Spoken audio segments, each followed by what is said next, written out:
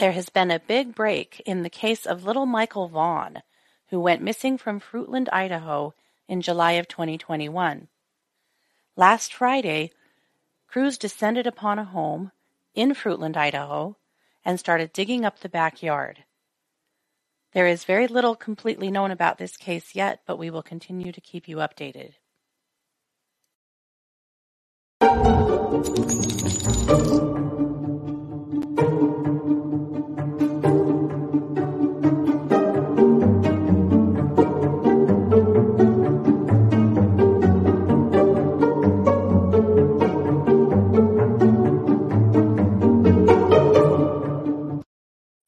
Hey everybody, and welcome to the True Crime Squad. This is Katie Weaver. I'm here with my sister, co-host, and partner in crime, Christy Brower. Hello. Hello. Hey, everybody. Happy Monday. Yeah, it's our Monday case. And for once, we're actually recording it on Monday. We are. What is up? That's kind of a rare event, but here we are. It is. Yeah. So how's it going? Pretty good. You know, getting ready for our first craft fair this weekend. Yes. Just making jewelry like I'm on fire. I hear that. Me too. I've been all over, all kinds of stuff. Yesterday, Scott finally said to me, "You need to come up for air." I said, meaning? He's like, "Well, you've been in the same pajamas for 2 days." He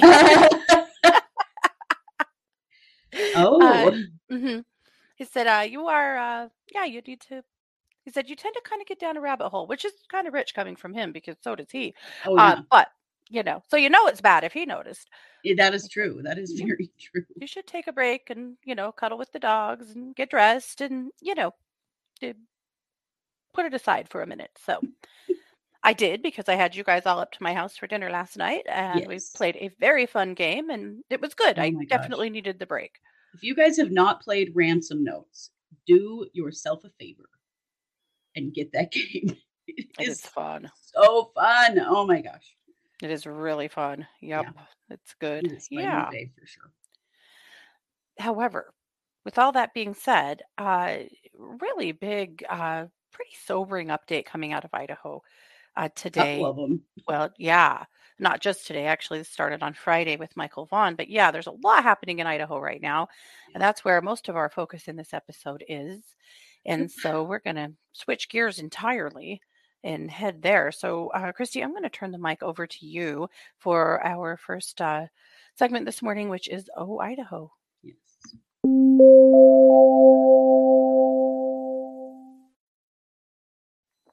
Some very scary and sad news coming out of Moscow, Idaho, which is in northern Idaho. It's many hours away from us, but it is where one of our state universities is, University of Idaho. And 4 University of Idaho students have been found dead in a house that had been turned into apartments. This house is near campus. The students were found on Sunday. They have been confirmed to all be students of the University of Idaho. Mm-hmm. I guess police were called on Sunday. Somebody reported someone who was unconscious. Mm-hmm. When the police arrived around noon on Sunday, they found that all 4 people in the house were dead. They are not saying how they died, but they are calling this a homicide. Yeah.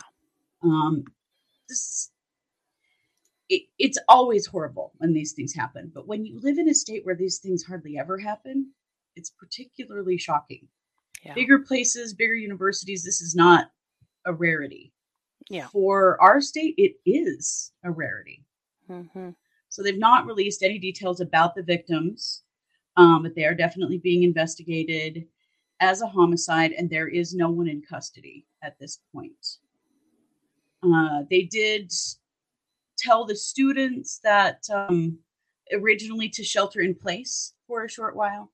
Mm-hmm. And then they told them that they were lifting that advisory and just to remain vigilant, but they didn't think that there was a risk to anybody else in the area. They did cancel classes for this morning, for Monday. And they've got counseling available and all that stuff, But this is terrifying. I think about, we have kids. at a state university. It isn't this Yeah. one, but we do have kids at a different state university here in Hmm. Idaho. Yeah. It's really, really scary when this stuff happens. And Absolutely. the police are keeping this very quiet. We do not know anything about how they were killed, why they No. are calling this a homicide, if they have a suspect, nothing yet.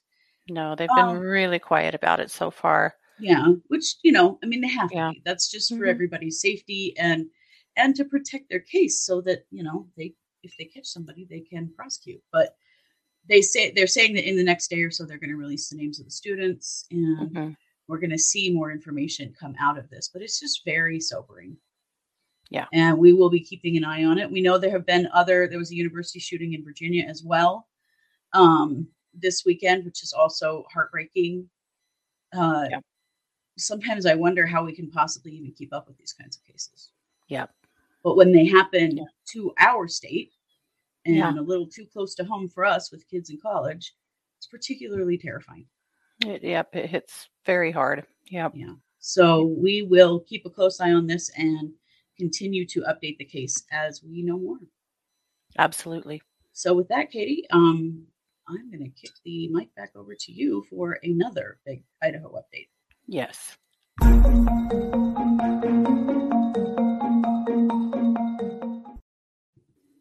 Many of you will remember this case. We've reported on it before multiple times. And Mhm. this case has had national coverage quite a bit. This is little Michael Vaughan, or Monkey Vaughan, as his parents called him. And a lot of people in the news have referred to him as that as well.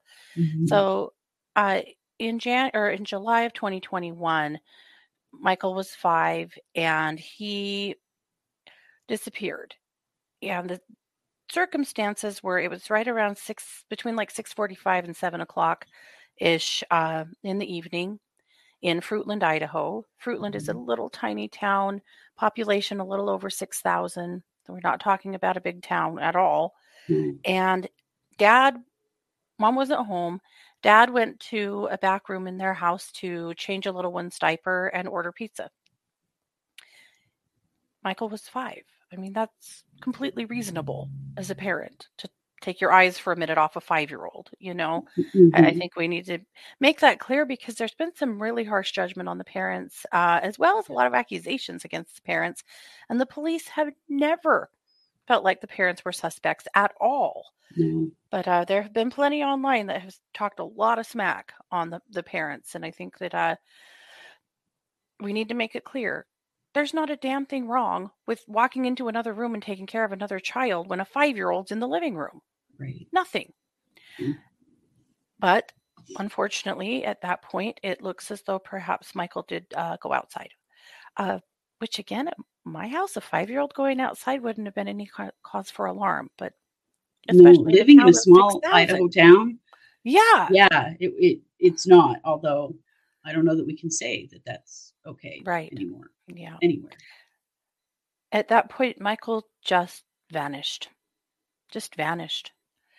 And there has been a hard search for him now for the last, 16 months, and with very little to go on. The Fruitland Police, the FBI, the Idaho State Police, the ISP, have all been deeply involved in his search. They're deeply invested in finding this little boy. And they did over the summer uh, have a press release, a press conference, and say that they had some new evidence they were working on and that they were hoping that there would be something, concrete coming soon. Yeah. Well, that concrete thing at least started to evolve on Friday night. On Friday afternoon, they descended upon a home in Fruitland on Red Wing Street that is about a 4 to 5 minute walk from the Vaughn's home. And they descended with backhoes and tractors and started digging up the backyard. Uh, Chief Huff, the police chief there in Fruitland, has said that they have received a very credible threat that Michael's remains are in this backyard. They have been digging all weekend. They are hauling dumpsters of dirt away to a different location to be sorted through. And they've had cadaver dogs there. Uh, 2 different dogs have been there. There's been no medical examiner, which means a lot because if remains are found, then a tent is placed. Medical Right. examiner comes in. Like it's pretty obvious when they find something. But as Mhm. of yesterday, the chief had confirmed for the media that they have not found anything yet, but they are convinced he's here. They've had to tear down. There's a vinyl fence around the backyard that's been removed. They are saying that they're digging 3 to 4 feet deep and that they will excavate the entire backyard. So they are really going hard and invested. Mhm. Um, there's not a lot to go on yet. We do know who lived there at the time. We do know who owns the home. It was a rental. Mhm. We know that the people that live next door, a married couple, are both registered sex offenders. Mhm. The people who were living in the home are not. Here's the thing. If you want the drama, you'll have to go to a different podcast for it because you're not going to get it on this one. Yeah. People have gone real life on this one in a really appalling way. There are YouTubers that have already interviewed those neighbors and published that. There are YouTubers who are actively trying to get a hold of both of the people who lived in that home. They're both in jail on unrelated charges. He's been in jail since it looks like at least May. Mhm. Uh, she had a bunch of charges, a long list of charges, in April that were all released or that were all dismissed in June.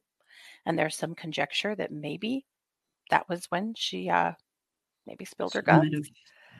Yeah. But we don't know that yet. And there's people are flashing their names and their rap sheets and a lot of information that they've gotten off of their socials all over the internet. And we're not going to do that No. until there's an arrest, if there's an arrest. We're just not. Partly because mom is begging people not to. And I am going to share a clip of mom Yeah. begging YouTubers to knock it off because I think this really needs to be said.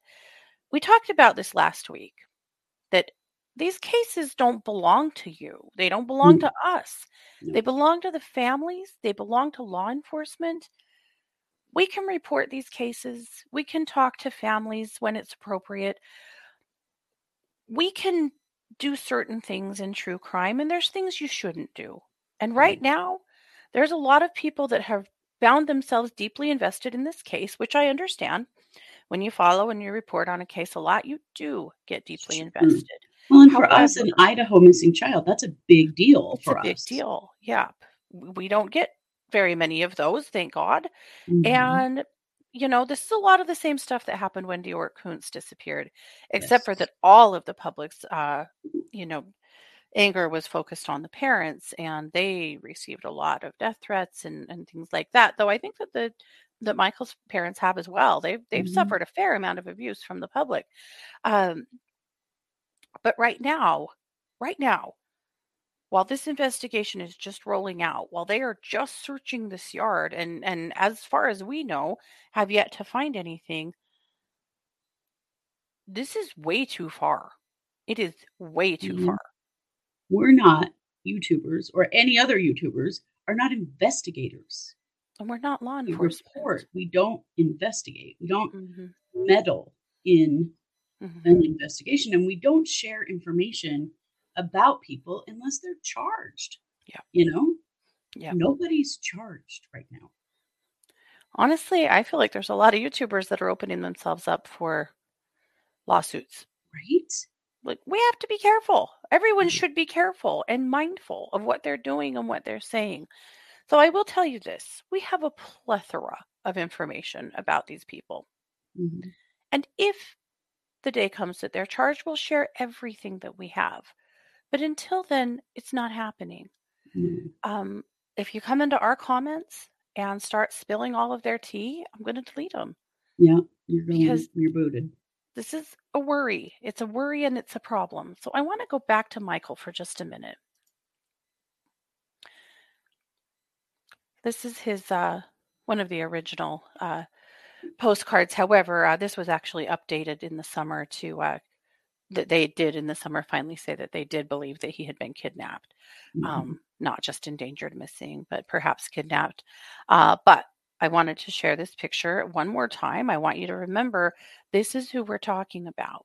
This little child who vanished, whose parents are absolutely frantic. So mom said that law enforcement did come and talk to her on Friday, let her know that they had a very credible lead they were working on. She's still been carrying the banner of hope that Michael's alive out there somewhere. Of course she has, and good for her. Right. How can you not? How can you not? How can you not? And she still is. She said it's very hard to hear the word remains, and that she's not ready to accept remains yet or give that information to her other children yet. She won't be until the day, if it comes, that those remains are really found. Remember, this is 4 minutes from her house, and they told her, do not come down here for any reason. And she had said that it's been really hard for her to not go down there because we're talking about her son. But she did put out a plea this morning. I found this on Twitter, and I wanted to share it because I think it's something really important for us all to remember when it comes to these cases. We should have a code of ethics. There isn't one per se for YouTube true crimers, but there should be. And we should all have a personal code of ethics, most certainly. So I'm going to play that for you right now. So this is Michael Vaughan's mother. YouTubers that are contacting potential suspects. What? Stop. You have no right. This is my son. You have no right. Stop it. You are not law enforcement. And what you're doing is you are hindering Michael's case. Stop it, please. Let them do their jobs. They are doing an amazing job, and they continue to do an amazing job. And the things you're doing and pulling right now is unacceptable, because you know what you're doing? If some of these things that are going on right now are factual, you are hurting anything of justice for my son. Now stop it. Please. You have no right. What you have the rights to is to keep his face out there and to keep hope and to support law enforcement. No, don't be contacting these people, please. You don't know the damage you can do to a case. Please.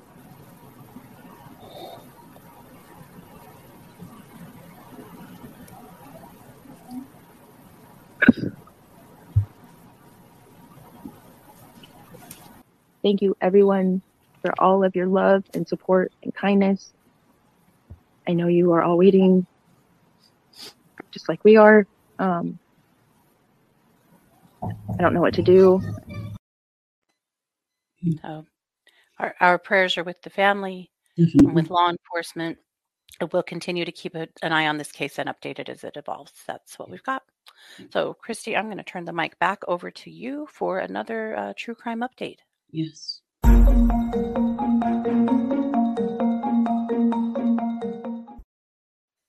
There is a small update in the Okmulgee Murders. You might remember that 4 men went missing from Okmulgee, Oklahoma, back in October. And 5 or 6 days after they went missing, their bodies turned up, dismembered, floating down the river. It's a horrifying case, terrifying case. These men had disappeared one evening on bikes, had implied that they were going to make some kind of a big score. So it's thought that there was some kind of illegal activity going on that these 4 men went on. One person that was invited didn't go, and that's kind of why we know what was said to him. Yeah. So their bodies turned up in the river, dismembered. And there was one person of interest, and there still remains only one person of interest, and that's Joseph Kennedy. Mm-hmm. So there's been a scene, probably potentially the murder scene, near his junkyard. And there was blood, and there was a lot of things to indicate that something went down there. Well, police had spoken with Joseph Kennedy when the men were missing. But when they went to speak to him again after their bodies were found, he had gone on the run. Mm-hmm. Joseph was caught in Florida driving a stolen vehicle, and he has just now been extradited back to Oklahoma. Wow. He is not charged in these murders. He is still being called a person of interest. But you guys, he is literally the only person of interest of public record. Yeah. He is being held on a $500,000 bond for a parole violation. So a $500,000 bond for a parole violation? Yes, which I think does tell us, police are not calling him a suspect yet, but people don't usually get held on $500,000 bonds for a parole violation. But that's, no. We've seen this a lot with police lately, that this is what they do. They find something to get a suspect into jail for that is unrelated to the crime or more minor, so that they have some time to investigate. And it does appear that that is what is happening. Mm-hmm. So Joseph Kennedy is now back in Oklahoma. He is in jail. But isn't he like 72? He is an older man, yes. And there are a lot of questions. We don't know if he committed these murders, if he knows who did, if he witnessed them. We don't know anything yet. Well, and we do know that the victims were like cut to pieces. Yeah. It's still really hard for me to fathom that a 72-year-old man could do that to 4 grown men alone. Alone. I know. That's been my thought too. But nothing has been released, but he is back in Oklahoma now. So I do think it's likely we're going to start to see some more movement in this case. Which is good, because didn't initially law enforcement say that they thought he was a suicide risk? Yes, there was some concern that he was a suicide risk. He abandoned his vehicle and then disappeared. And he, was in Florida when they got him. Yeah. So it's possible we're going to see some more information start to come out. I've been wondering, this case is nearly a month old now. Yeah. And there's hardly anything. And they have said that they were kind of shutting down any information going out until they needed to get this guy where they can talk to him, for one. But I'm hoping this is some movement. I mean, these are 4 men. They had families. They had children. Yeah. I mean, it's a horrifying case in a very small town, very small community, very poor community. And they've lost, 4 dads in this situation. I think 3 of them were dads. But anyway, so Joseph Kennedy is now... Seems like this should be a solvable case. I'm quite sure that it is. Yeah. I'm quite sure that it is, because they found quite a lot of physical evidence that we know of. And there's got to be way more that we don't. So, I think it's good news that this is moving forward. Yeah. We may see more come forward. But I did find that bail amount interesting. My speculation is that indicates that they know that he has involvement in these murders, because being held for a parole violation at a $500,000 bond, that's a lot. That's way too much. Yeah. Yeah. That definitely sends a message. Yeah. Yeah, it really does. So we're going to keep an eye on this and continue to cover, what we find and what gets released. And I'm sure he'll be getting into court, and then, more things are going to start to come out. But it does appear that there's finally maybe some movement in these murders. Good. Yeah. All righty. Well, that's it. That's Monday. We'll be back with another episode on Tuesday, another brand new episode on Wednesday. We'll be back for Wednesday night case updates. And then for those that subscribe, we'll be back Wednesday night for, help me. The cold read party. The cold read party. Yeah. It's Monday. It's for sure Monday. We'll be back for the cold read party for subscribers. So that's what we've got this week. Lots and lots going on. So Thank you so much for being here. Please be good to yourselves, and please keep Michael Vaughan's family in your thoughts and prayers. They could sure use it right now. This has been yet another production of the True Crime Squad. Take care. Bye, everybody.